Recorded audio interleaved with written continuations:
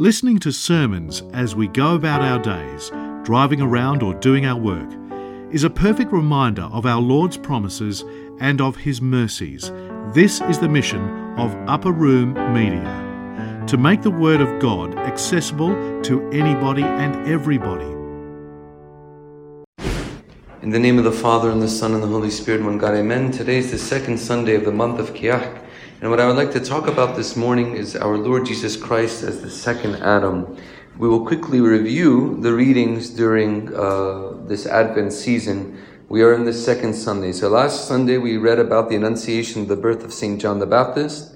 This week we read the Annunciation of the birth of our Lord Jesus Christ. And God willing, next week will be the visit of St. Mary to St. Elizabeth, and then it will be the fourth week will be the birth of St. John the Baptist, and the Baramon will be the birth of our Lord Jesus Christ, and then the feast will be the visit of the wise men to our Lord. So, just as a preface to this, because if you're not fully paying attention to what we're going to speak about this morning, you could get confused, because we're going to talk about some theological things. So I want you to try to focus with me as much as possible.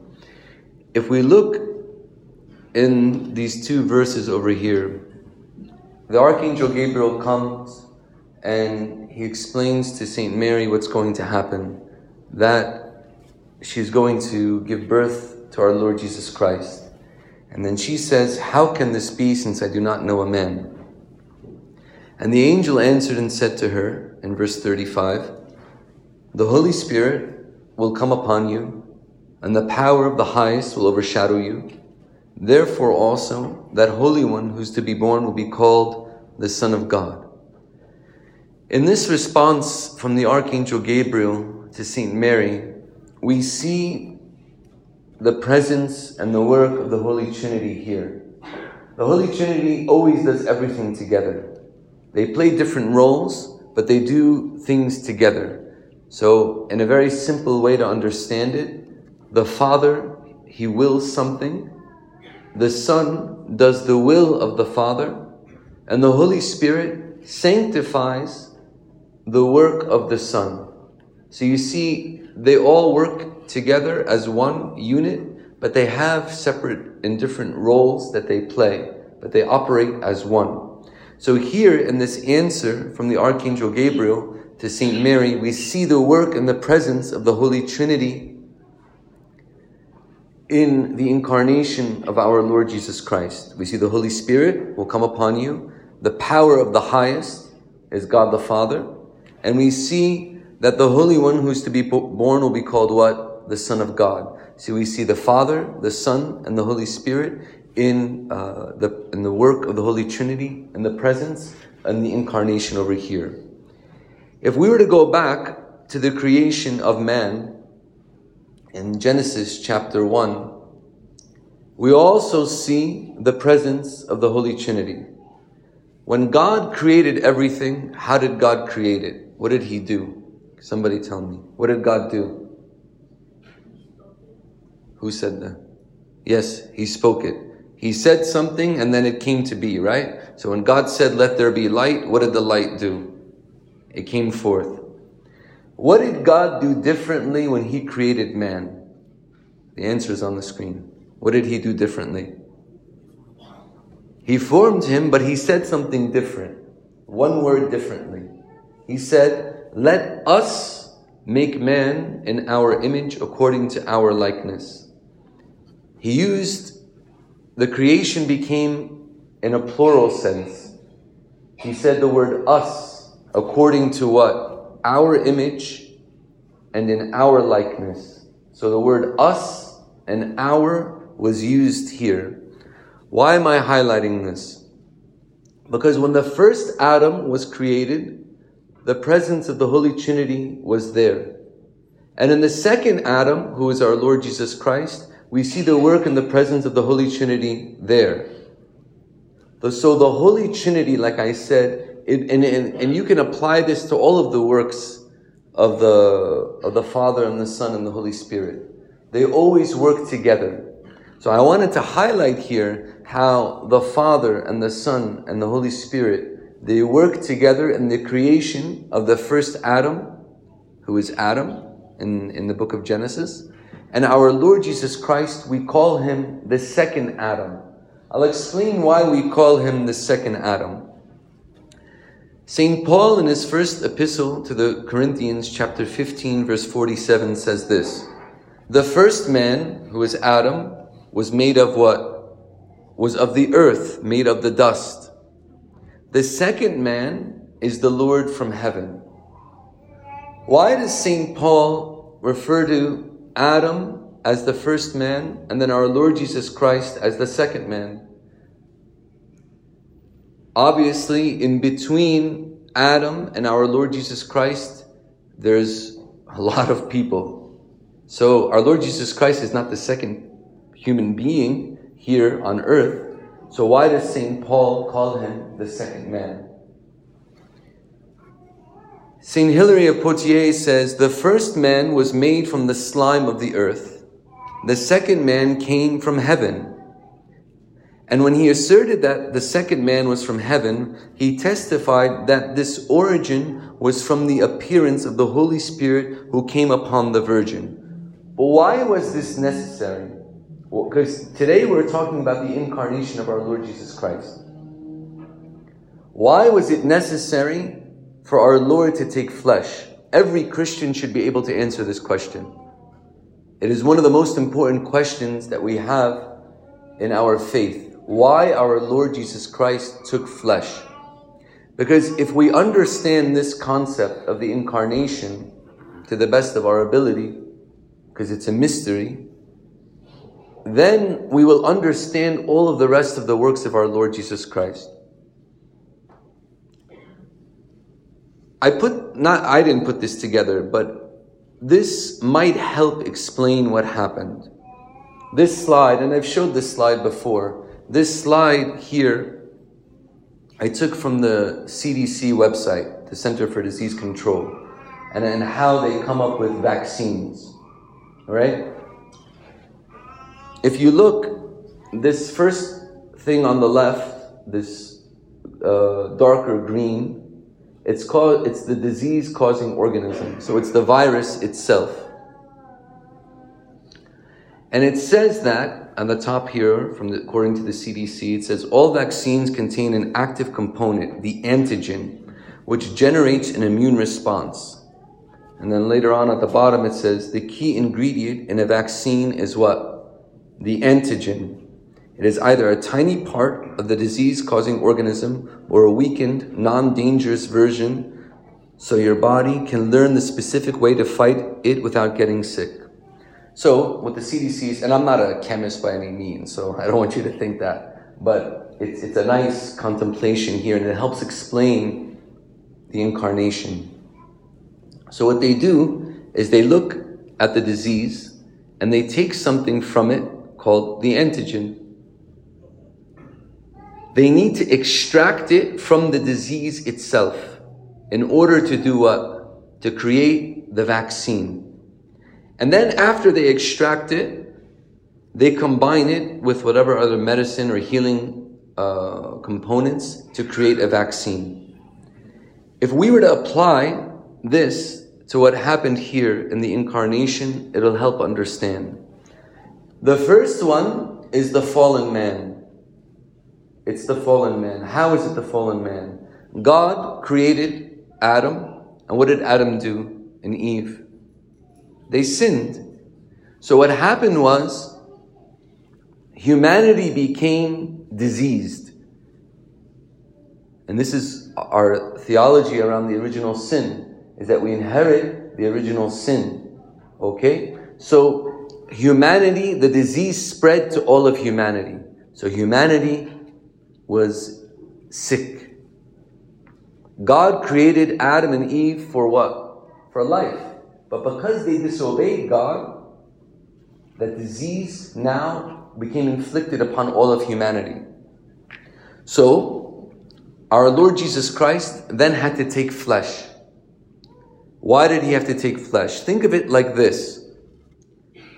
He, in a similar way, he had to extract from the flesh from humanity, just like you do in an antigen over here. So this is why this second circle over here is the humanity of our Lord Jesus Christ. But like it says over here, it's either a tiny part of the disease-causing organism or a weakened, non-dangerous version. So what? Our Lord Jesus Christ, He is sinless. So He is different. He took humanity in every single way except what? Sin. And then He combined that with His divinity. So we have the new human, who is now human and divine, like our Lord Jesus Christ, who is fully human and fully divine. And this is what happens to us in the baptismal font. The old man that was created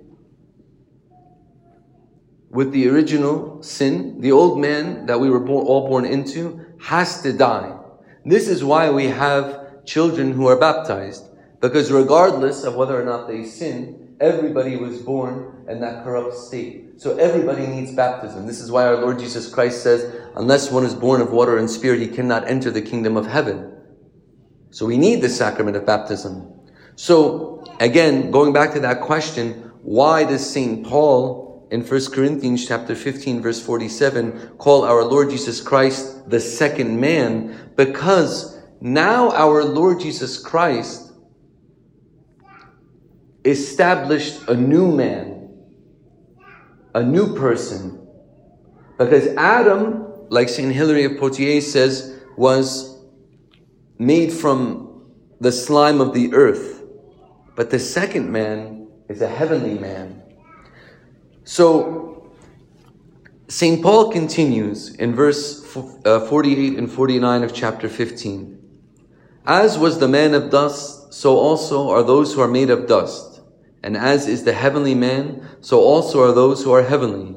And as we have borne the image of the man of dust, we shall also bear the image of the heavenly man.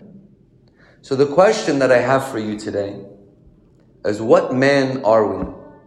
Are we the man of dust? Are we the first man? Or are we the heavenly man?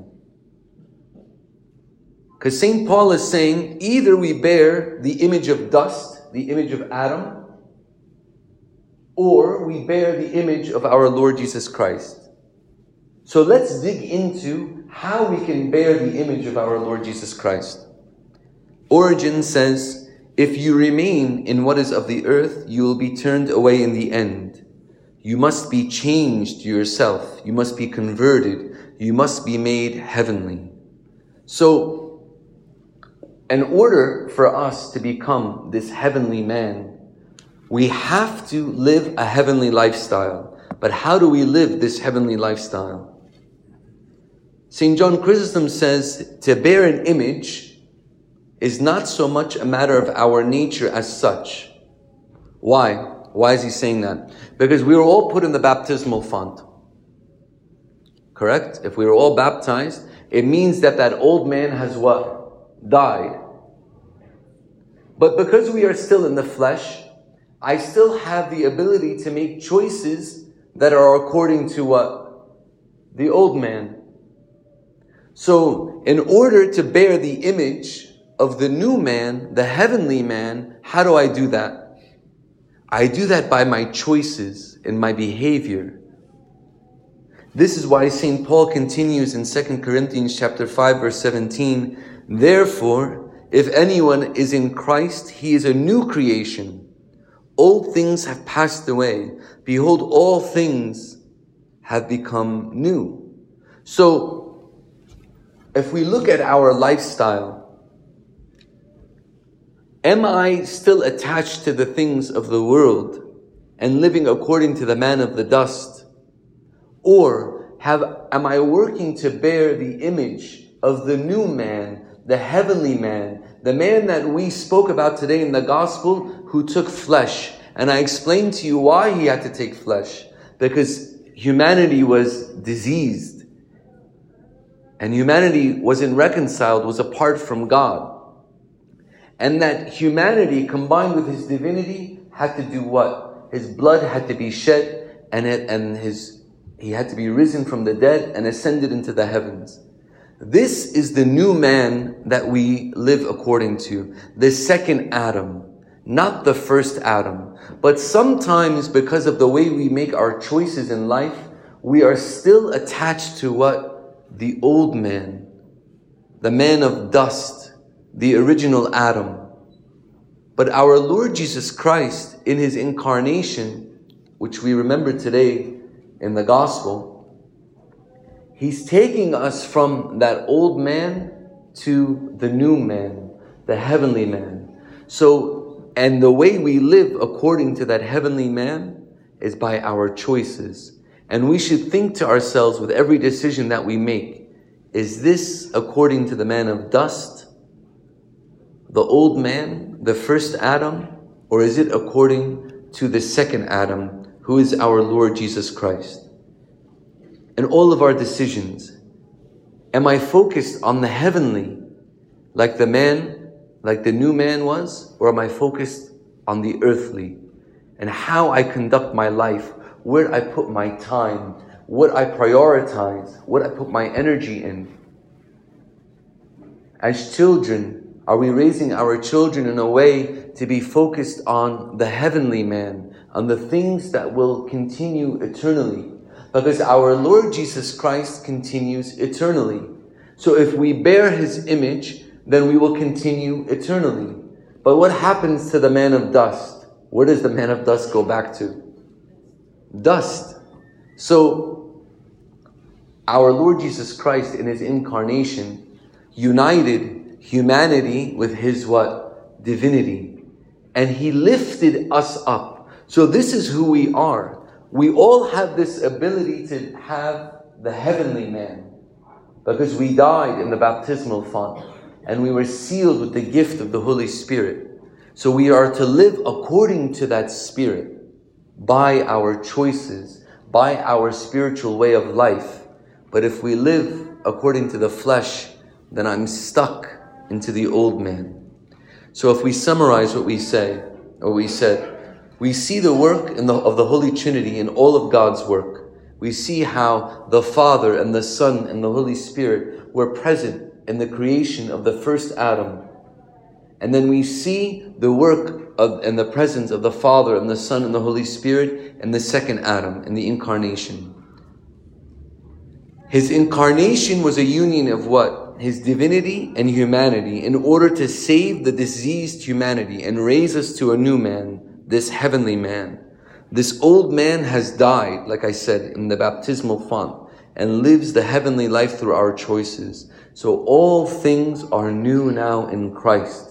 So by our choices, ask yourself, is my choice here according to the old man, the man of dust, or is it according to the new man, the heavenly man? If we live according to the old man, that is not what our Lord Jesus Christ wants. That is not why He took flesh.